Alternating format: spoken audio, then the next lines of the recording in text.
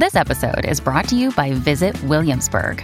In Williamsburg, Virginia, there's never too much of a good thing. Whether you're a foodie, a golfer, a history buff, a shopaholic, an outdoor enthusiast, or a thrill seeker, you'll find what you came for here and more. So ask yourself, what is it you want?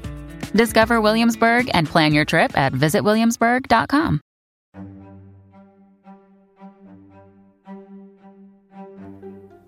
Hey guys, welcome back to the podcast. I'm your host, Misty. This is going to be a little bit different today.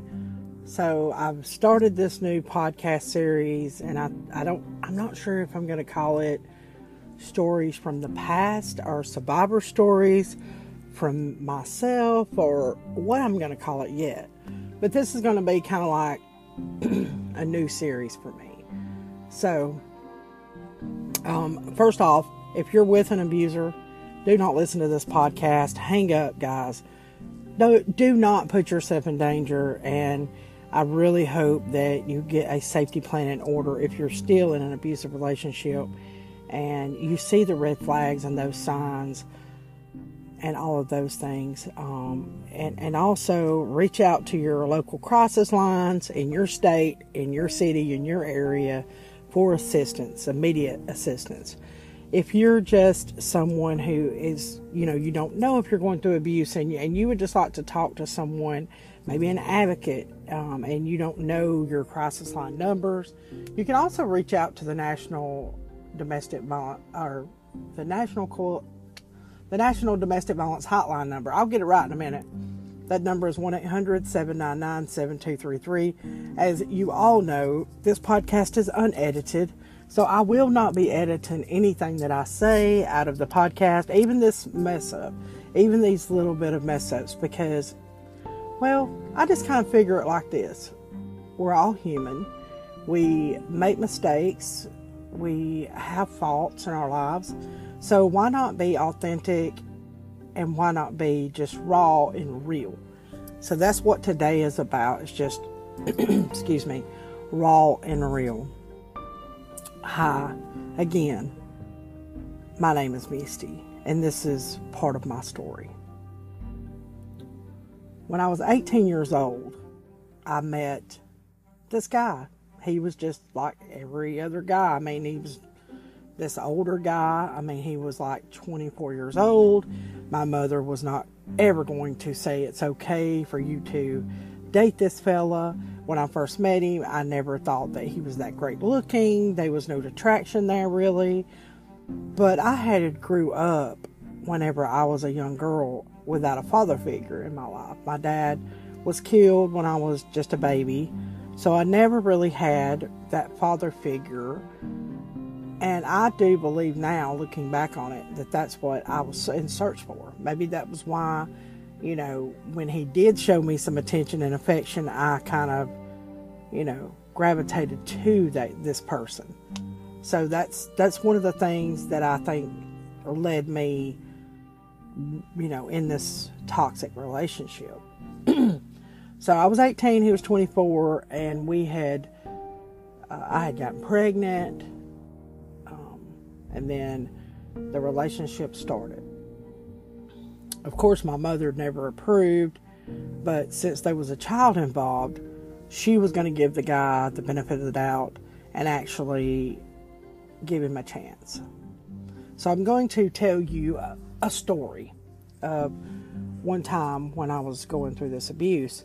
So I did marry this man when I was 8. I turned 18. Let's see, I was 17 when I met him. I got pregnant when I was 17 years old. I got married to him 2 months after I had my child.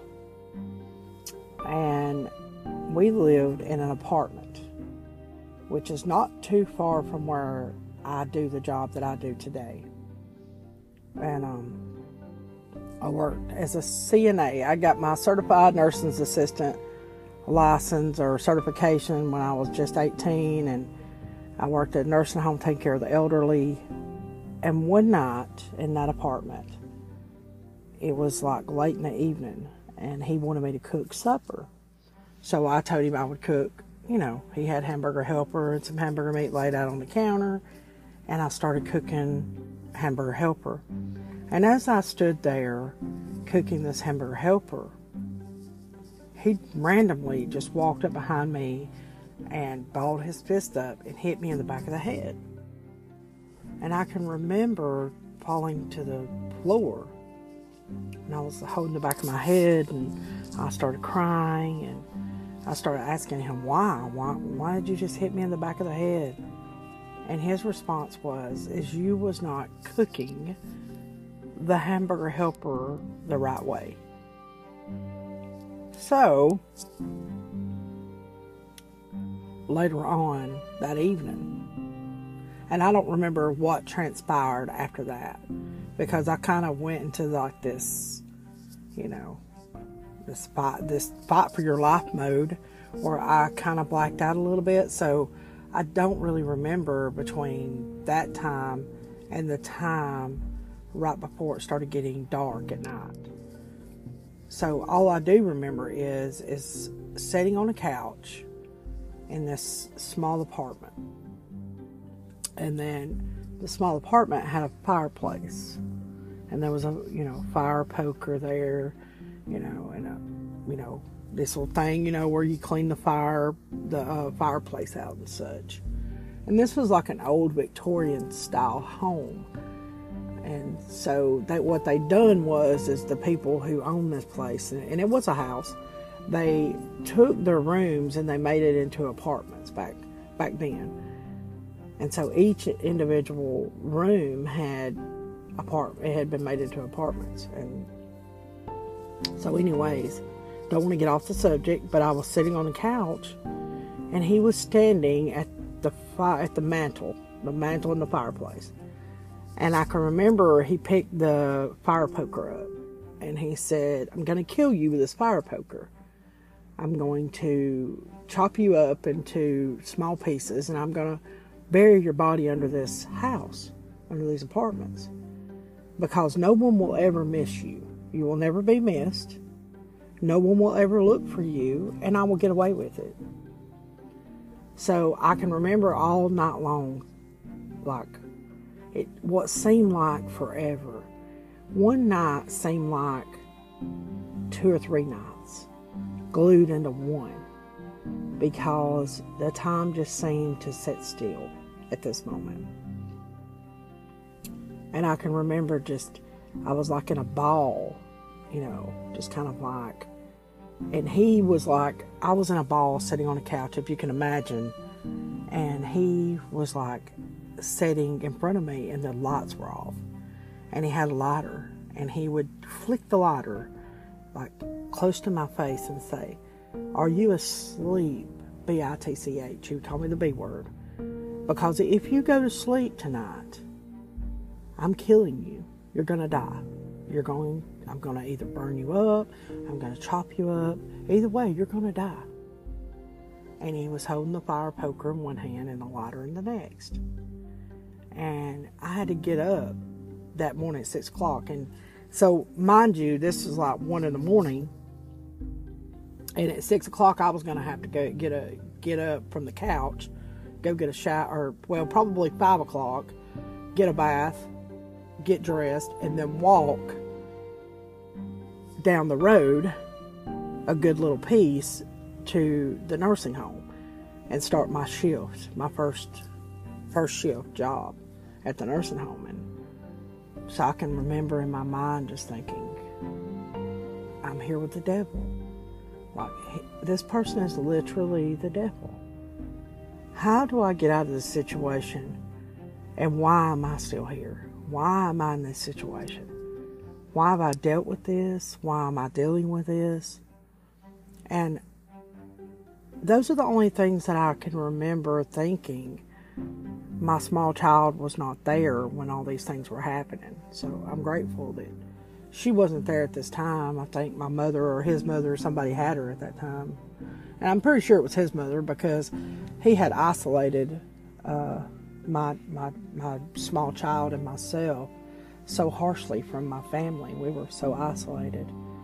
He was barely allowing us to see my family at all, his mother could come and see us, but my family really wasn't allowed. So, and I can remember at 5 o'clock, I remember getting ready and going to work, because he said, you're not going to stay out of work. You're going to walk to work. And I remember walking, and he said, I'm walking with you. I'm going to make sure you go and you're there at that place. And the whole entire time, he would pick up like a rock, like a big, good sized rock, that would fill his hand, and he would sling it and hit me in the back of the head with it. And then he would reach up and grab just plugs out of my arms with his nails and just scratch and pull chunks of my meat. I mean, just and scratch me and pinch me and this went on until I got there, and he had a cigarette and he was smoking it, and he reached over with a cigarette and he put that cigarette out of my arm and burnt me. And you don't, back then I don't, it's hard for me to go back to that time because I remember these things, right? But you're being so traumatized that you don't remember every little single memory of it. You just remember you're being traumatized. You're being tortured by someone. And this is someone who you've had a child with, someone that's supposed to love you, someone that you married, someone that you gave your life to, you promised for the rest of your life to love and to cherish. And it's so difficult to just conjure up every little single moment in this, in that area, but in that time frame. But I can remember once I got to the nursing home and I went through the front doors, I was squalling, and gosh, I'm sure I just looked so traumatized and so worn out and so just petrified, really. And the boss had pulled me into her office and asked me, I think she knew that I was going through domestic violence at that time. I mean, I had never even heard the word, so I didn't even know that's even what I was going through. I just knew that I was being abused by my husband, the person that I married. And she said, you need to call a family member. We'll cover for you if he comes here. And so he had threatened me. He said that, he was going to watch me all day at work if I was to leave my job. He was going to follow me around from room to room, and he was going to kill me. He was going to do this, he was going to do that. So I was just terrified to stay there. And I can remember that my boss allowed me to leave work, and she said, go out the back door. Call your family members, whoever you need to call. And I had, of course, called my grandmother. She always was there for me and was always there to rescue me. So I left with her that day. And what's so bad, and I felt so like to even say this, even on my podcast, and as the person I am today, and the work that I do to help women, I know that victims go back 7 times before they leave their abusers. It's statistically been proven. So this is what happens, and if I'm not mistaken, I wound up going back. I think that I went back one more time and then left after that. I think this was like right after I went back to him was like, I don't remember what happened. I don't remember after that. But I was so scared because he had threatened to kill my family. He'd oftentimes threatened to burn them up in their house, and I didn't know what to do. I really didn't. At that time, I had, the police had been called in a previous time when I was being abused, and, not putting law officers down at all, but, the law officer that came out, I'd never, touched my abuser, but he had threatened to put me in jail as well, and so I didn't trust the police. I didn't trust law enforcement. I didn't think that they were there for me, and, I didn't think that I had a friend in them, and so that's why I never called. And I was also afraid because I got told, if law enforcement pulls up, I'll just kill them too. So I didn't want no one to die, and that was also a threat that he always made.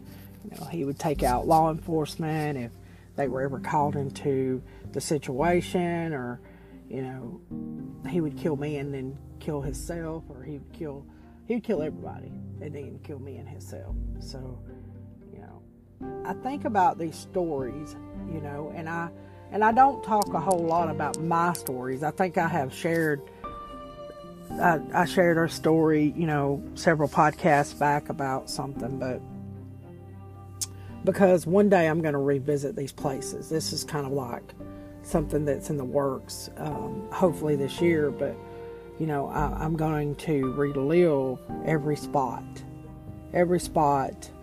where I was traumatized and where I was tortured, because I think that it's important for me, and some people are not able to do that, but I want to be able to feel these things, because after I left the abuse, I did not feel for many years, okay? I turned my feelings off, and that really messed up my healing process throughout the years. So I didn't really start to heal until on into my 30s. And, it's a journey for every single person, and a healing journey is different for everyone. So what's good for one person may not be good for the next.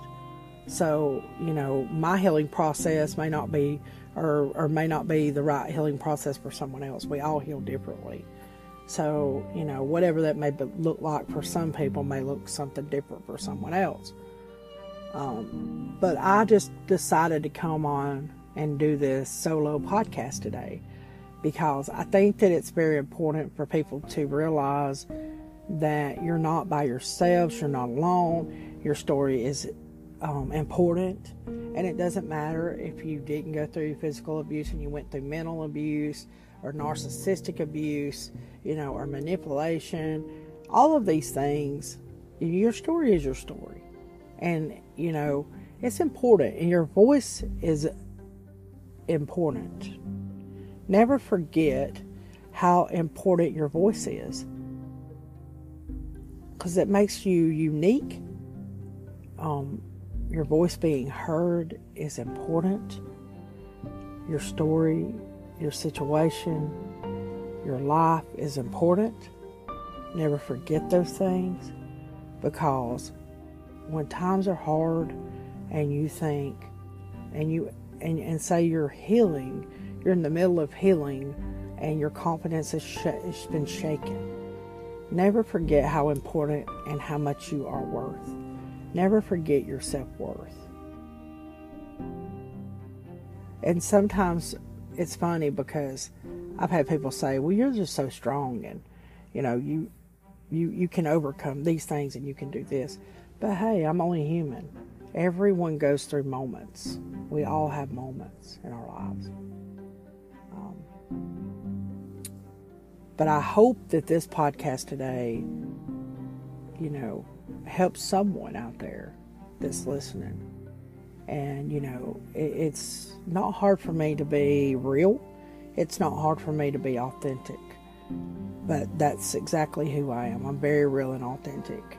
And if this story resonates with you, if this one story from 3 to 4 years of really hard abuse, there's more to this story than just this one isolated incident. But this is a tremendous incident, something that happened that was very traumatic, that, I even blocked out for a few years and didn't even relive, But I think that it was important for me to go back and relive this time. And I have relived it before, and I had thought about writing about it, and doing a memoir and talking about the isolated incidents that were so horrible that I was able to overcome.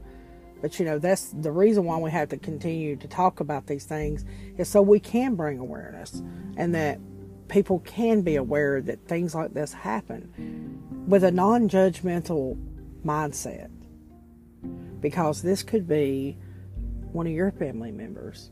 This could be your daughter, your niece, your cousin, your mama, your sister. Never say never. Never say, oh, my daughter or my niece or my cousin would never do this. She would never deal with this. She would never put up with this.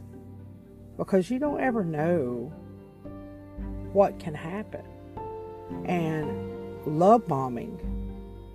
See, I was very much love bombed when I got with this person. He was this totally awesome guy, And you think you know someone, but sometimes you really don't know this person. You don't know what's to come. There were several red flags, but I was just a kid, so I didn't, even if I hadn't have been a kid, I went through another, situation in my 20s where I remarried another abusive man, but he wasn't physically abusive. He was just mentally abusive, and so I think that we're just all humans, and, have some grace for people out here in this world. It's always good to try to put yourself in someone else's shoes and walk in their shoes for a minute. There's nothing wrong with doing that, But I don't even know what I'm going to call this episode. This was just a spur of the moment, spontaneous episode. So, you know what? I really appreciate you guys for listening to me rant and just, not really rant, but just talk and just jabber, because I do get bored sometimes, and with boredom comes stuff like this. I thought, oh, well, let me jump on the podcast, because I know that there hasn't been a podcast for a few weeks, but there is one coming up this coming Sunday. So I hope you guys stay tuned and listen to that podcast, because, it's important to listen to different stories. And maybe you may learn something out of someone else's story that you didn't learn out of this story. Or, it may resonate with your story. But just know that your voice is important and that I appreciate you for listening. So as long as someone is listening to this podcast, we will just have to continue to talk. And we will just have to continue the work, because there's a lot of work to be done. But I really do appreciate all of you guys for listening to me personally. And I hope that you will continue to listen and put the word out. I'm a Survivor Podcast. And if you want to donate, you don't want to go straight to this website on Anchor, you can do so. I have a cash out for the podcast. And I normally don't put that out there, because, I just don't. But it is Survivor Podcast. And let me go see, because I just forgot what it was. So hold on one second. And let me look that up for you guys. The Cash App is # Survivor Podcast 43. So if you want to make a donation, every penny of your donation will go toward the podcast. And so I appreciate anything anyone does. If you feel led to do that, that's great. If not, that's great too. But I hope you guys have a wonderful day, and I hope that you had a wonderful Mother's Day. Yesterday was Happy Mother's Day, everybody. For all the mamas out there, I appreciate all of you for supporting the podcast over the years. It's been amazing. And I'll catch you on the next podcast, guys. Bye.